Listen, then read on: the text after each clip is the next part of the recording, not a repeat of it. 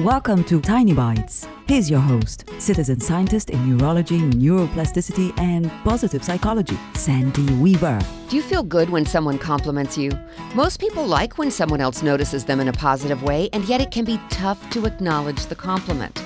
Often, instead of accepting the compliment, they parry back with something like, "Oh, this outfit, I just threw it on, it's nothing special." Or, "You think my hair looks good? It is so unruly today."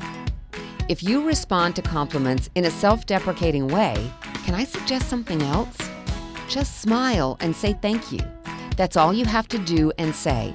Look the other person in the eye, smile, and say thank you. With their compliment to you, they are acknowledging that they see you and appreciate you. When you argue with them, you negate their lovely action.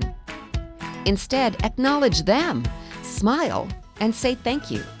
The bonus is when you accept compliments graciously, you bolster your own self-confidence. Subscribe to the podcast and share it with your friends. And there's lots more at centerforworkplacehappiness.com. Here's to your well-being, one tiny bite at a time.